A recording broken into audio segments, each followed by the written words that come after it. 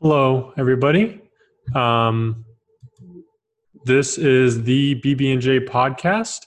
For those of you who are listening, it's not going to sound that different, but for those of you who are viewing, hello, it's excellent to see you. And I know I always say that, but I can actually say that it's excellent to see you. I decided to change it up a little bit, and now I'm doing video. Right now, in the current state of social media and just online web presence in general, 85% of the content that actually gets engagement is video content. In the next 5 years, it's looking to be closer to 97%. So, adapt or die, I am adapting. And the advantage of this, I've talked about this in the past of the importance of getting your content distributed on as many platforms as you can. So inherently, when I do this, I'm going to put it on YouTube. So that's one. Going to put it on Facebook. Going to put it on Anchor by default. Going to put it on my website. So right off the bat, that's 4 platforms. If it gets somewhere else, that'd be even better.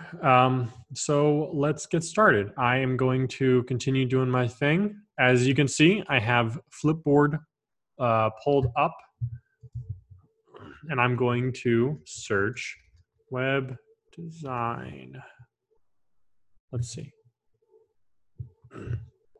So let's look at the first thing. I'm going to click it. Should a web designer ever provide discounts? This is something that I think in my work with contracting and running my own business, myself, people who work in that kind of field, that's always the question, right? How much should you charge? What kind of, how often you should charge? Do you charge per project? Do you charge per hour? Do you charge per theoretical hour or actual hour?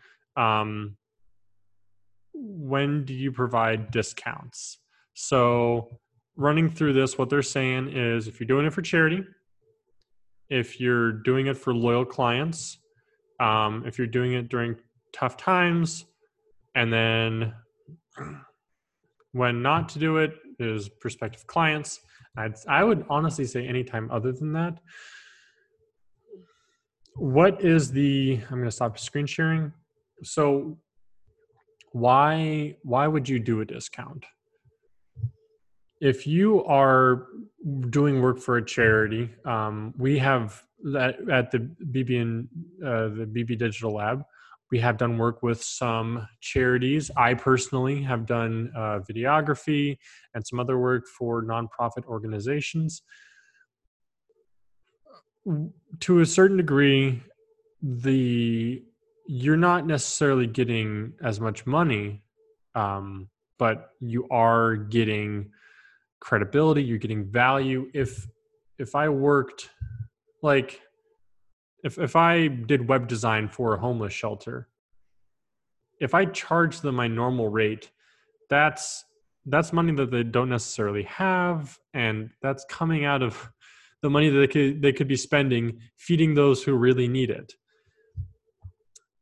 Furthermore, I mean, it is a nonprofit. It's an organization that's really doing some good work. So I would feel bad for charging them normal rate. And in that case, that makes sense to either do a reduced rate or do it for free. On your end, what are you gaining? You are gaining credibility. You are improving and enhancing your online presence, because you're saying that you're someone who actually helps people. You're willing to donate your time to something that you believe in, something that you support. I think most people can say that, helping those who need it, and helping services who help those who need it, helping organizations who do good work is very important. And by showing that you are willing to put your time into that, even if you're not necessarily getting paid as much, you are showing that you are a good person. I mean, and I know that this kind of gets abused online, where you have like, oh, doing things for the clout, giving $100 to a homeless person just for attention. But as long as, I mean, as long as you're actually giving it to a homeless person, they still have $100 more. There are some moral gray areas with the kind of clout-oriented charity that you see. Like, if you pay someone $50 and then that video turns around and gets $10,000, that's kind of a gray area, I think. Like, if the whole point of the video is you give someone a little bit of money and then you get a ton of money out of it, I don't know, but that is up to the court of public opinion to decide whether or not that is a good thing. So I won't try to weigh in any more than I already have. I know I guess I have weighed in quite a bit. But let's get back to the main thing: when to charge. When haven't I charged? I haven't charged money when I was working, or when I was working with an organization that was doing good work. When I was starting out, especially, I've done videography for an organization called the Night Shield. They help youth in need in the area, provide a variety of services, and I did videography for a few events. I'm not going to charge them. Once again, that money is going to very important things. I was a novice videographer at the time, so even if I could charge, my services were not that valuable, I will admit. There were definitely some kinks that were in those videos that I produced, but I mean, they appreciated it, and once again, I wasn't charging. I don't know what that was, but you're working in real time, you get random notifications, I guess, little beeps and boops. When I was a kid, especially, I did a lot of volunteer work.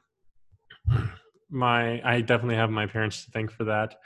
I remember the first time that I volunteered, I was 6 years old, and I was stamping hands at the local, oh gosh, it hasn't been going on for so long that I forgot what it's called, Irish Cultural Festival, something like that, that we used to have in Carbondale. It was great. Unfortunately, there were some issues with that, and it ended up no longer continuing. But I volunteered there a few times. I am an Eagle Scout, so I went through. I started as a tiger cub, which I'm not going to bother sharing my screen, but tiger cub, right? Oh, that's sad. They're like tiger cubs for sale. No, come on. What are you doing? Don't buy wild animals. They're wild animals for a reason. Like, if you want a cat that has actually had the time to adapt to humans and has evolved to be domesticated and work well with people, just get a cat. You can get a cute orange one, and you can call the cat, I don't know, Tigger or Catarancini. Okay. The Cub Scout. No. How young can you join the Cub Scouts? 10 years old. Kindergarten? Oh, Cub Scouting. Okay. So I guess I was 10 or 11 when I started Scouts. Cub Scouts at the time, and worked my way to regular Boy Scouts of America. It was Boy Scouts of America. I believe it's Scouts of America now. I'm glad they made the change after probably longer than they should have, but they made the change, and I guess that's what's important. Worked my way to Eagle, and in that time, I did, I'm sure, hundreds of hours of volunteering and community service. My final project, my Eagle project, to get the highest rank Eagle Scout, you have to do a community service project where you're not directly doing it. Like if you were building park benches, you wouldn't actually be building the benches, but you have to coordinate things and you have to lead people, and it's supposed to give you that training, give you that experience with a real leadership role where you are coordinating a project, coordinating people, and doing all the work behind the scenes. And I did a mural for the local senior center, senior adult services. It was the Walking Bridge, something like that. It was a piece by, it was a Monet, and I mean, yeah, I did it for free. I'm not the most artistically talented, but I did have some good people in my corner. Notably, my father. Thank you, my father. But I had some good people helping me along the way, and especially with the painting itself. And I mean, last time I saw it was still there. I think people appreciate it. So, when you get to that kind of work, it's not necessarily about how much money you can make off of it. I would not say that I made a single dollar out of that mural, but I know, I mean, it has stayed there much longer than I've stayed there. And the impact of it, how it has affected people, the emotions and the joy that it's brought to people has stayed there so much longer than I have. And I mean, it's there 24/7, 365. It's put in way more hours than I have. And I think that is a good reason why that kind of feeling is a good reason to volunteer. Not just about the clout, not just about how much money you can make off of a video, but having an impact in people's lives that essentially almost that stays much longer than you do. That being said, for organizations that are for profit or businesses, you can still have that impact and charge and make money. So I'm not here saying that you can't charge money and you can't have a lasting impact if you don't charge money.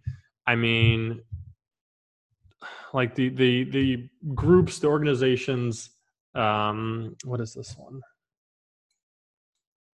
Wild Interiors, that they made the stuff, they set it up for the plants that I have. Some of the plants, I have a lot of plants in this apartment. You can't actually see them, any of them right now, because of the angle camera view, but I have like 15, 20, I think. It is very nice. And they charge me money, but I mean, these things bring me joy. They've done amazing work for the air quality. It is very nice, I must say. But so, like, I mean, I'm just, right here saying they did spend money, but they have done some amazing. It has had a lasting impact on me. So don't think that you can't charge your clients if you want to make if you want to make a lasting effort, um, because you need to value yourself as well. You know, you need to be able to take that money and invest in yourself so you can provide a higher quality product, reinvesting in the company. It's very unfortunate, but for many, especially larger companies, they're you're looking at 85, 95, some as bad as like 97 or 98% of their profits going into stock buybacks, paying out investors, rather than reinvesting in the company itself. And I think that's very unfortunate because that severely limits innovation, that limits how much they pay their employees, and all in the name of helping investors and unfortunately helping the top people at their company. So reinvesting in the company enables you to provide a better quality product. I mean, we have a few cameras at BP Digital. I'm using not the default camera, but a Logitech. I've got my Yeti microphone right here. This is not, I mean, none of this is free. So to provide those services that come with, I mean, like to record a good quality podcast, to record myself right now via video, that takes money. So don't feel bad about knowing your worth. I think it's unreasonable to value others without first valuing yourself. Know how much your time is worth.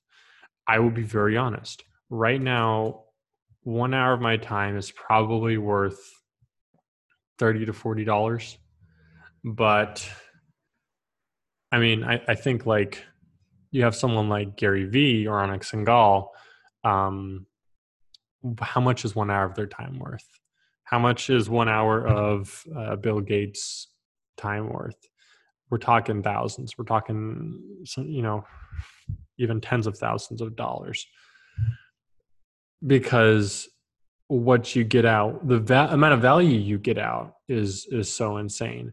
So, there's always that question: do you play to win or do you play to not lose? If you are focused on saving money, you are playing to not lose. If you're like, well, I know that this service, like, it might have some cool features, but it's kind of expensive. I don't think I can really do it. Versus this service is more expensive, but I am going to, triple the amount of money I can make compared to what I'm currently using. I can save so much of my own time that I can use rather than doing this, something that's essentially worth, $15 or $20 an hour. Instead, do the work, my work that's more value oriented, where I can charge $50, I can charge $100 an hour. Great example is a car. A car is, $10,000, $20,000, $30,000. Like, that's expensive. And some people might say, oh, I don't know if I want to get a car. I can just use taxis. Or how about this? Like, I don't want to pay money for taxis or Ubers or a car. That's all expensive. I'm just going to walk everywhere.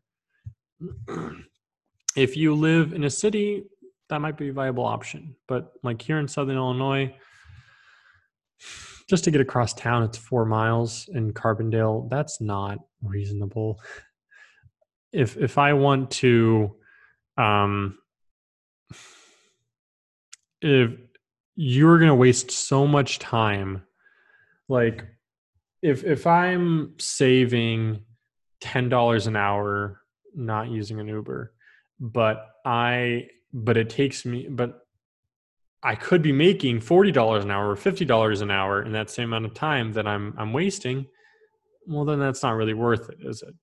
If I'm if I'm paying $50 more for a service, but that service increases my conversions and doubles the amount of traffic, doubles my traffic, well, that's kind of worth it. So, getting back to the main point, in terms of charging, know what your time is worth. If you're getting a ton of value out of working with them and they're a nonprofit, by all means, it's not something you can do for every single client, but it's a good way to build trust. It can be an okay way.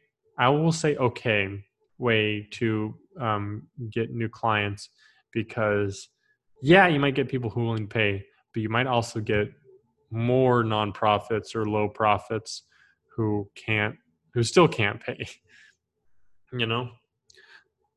Another thing the article mentioned was working with previous clients. This is something I saw this referenced by Gary Vee in, I think, a podcast he did recently, where he was talking about grandfathering in. If your client is used to a certain amount of pay for your services, sometimes it can be better to charge them the older rate rather than raising the price, because you're focused on retention.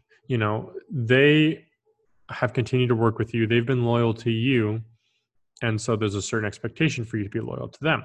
That being said, if I started working with a company when I was in high school, I it would be unreasonable for me to charge them now what I was charging them then, because I'd be charging them $10 an hour, $12 an hour. But the thing is, I'm offering a different product now. I'm offering a much better product now. So next time that new proposal, that new session comes in, you can offer better, higher quality services and then still charge them more. So if it's a difference of $5 an hour, I can understand grandfathering them in. Or if you're just dealing with tons of money, tons of clients, if you have 100 clients and you have a few people who you start working with in the beginning where you're only charging them $500 a month, I think that's okay. But once again, it depends on what you're doing. It depends on what your time is focused on and the difference in the quality of the product that you're delivering. As a rule of thumb, figure out how much you're worth. This is actually pretty easy. People think it's hard. It's not. Most people actually know how much they're worth. Here's the problem. Here's the next part that trips so many people up. Charge how much you're worth. If you're worth $50 an hour and you're like, but I don't want to, I don't want to make them turn away. I'd feel bad charging them so much money. You know how much they're worth? I mean, think about your clients. Do you think they're like, oh, I feel bad for not paying them as much as they're worth? That could be the case, but it is a two-way street. You know how much you're worth. If you feel bad for charging them too much, now if you are overcharging them, then that's a problem. But if you know what you're worth and they're getting what you're worth, then you should be charging them for that. worth $50 an hour, and they're getting $50 an hour of value out of you, you better be charging $50 an hour. Or something equivalent. Value for value is perfectly valid. Because what is money? Money is one way to quantify time. Time is the real currency here. Time is the most important currency. So if you're giving someone a service for free, but that'll save you a ton of time building your online reputation, then it's worth it. It can be a balancing act, but I would say most people probably undervalue themselves and undercharge as a result. So know your value, charge for it. I mean, imagine if a store was like, oh, well, we feel bad charging, I don't know, $5 for some pizza pockets, so we're going to lower it. Like, how insane does that sound? The amount of money that I pay for markers, I don't think I can appeal to emotion with that. So think about it like that. If you're a business, treat yourself like a business. Treat your pricing like you would a business. A lot of businesses do some charity work. I know McDonald's, they do display it very well, but I know they do some charity work with the McDonald's house, something like that. But like, I know that. That's what's important. I know that they do charity work. If someone's anonymously donating stuff, then that might not be the best for their business. That being said, I do have enormous respect for people who do anonymous donations, but if you're a business, then that's just not smart. On that note, I would like to thank you for watching or listening. Make sure to like and subscribe, all that goodness, and I will be back on your phone or tablet, or listening device, whatever you choose, or viewing device. And I'd like to thank you for listening and watching.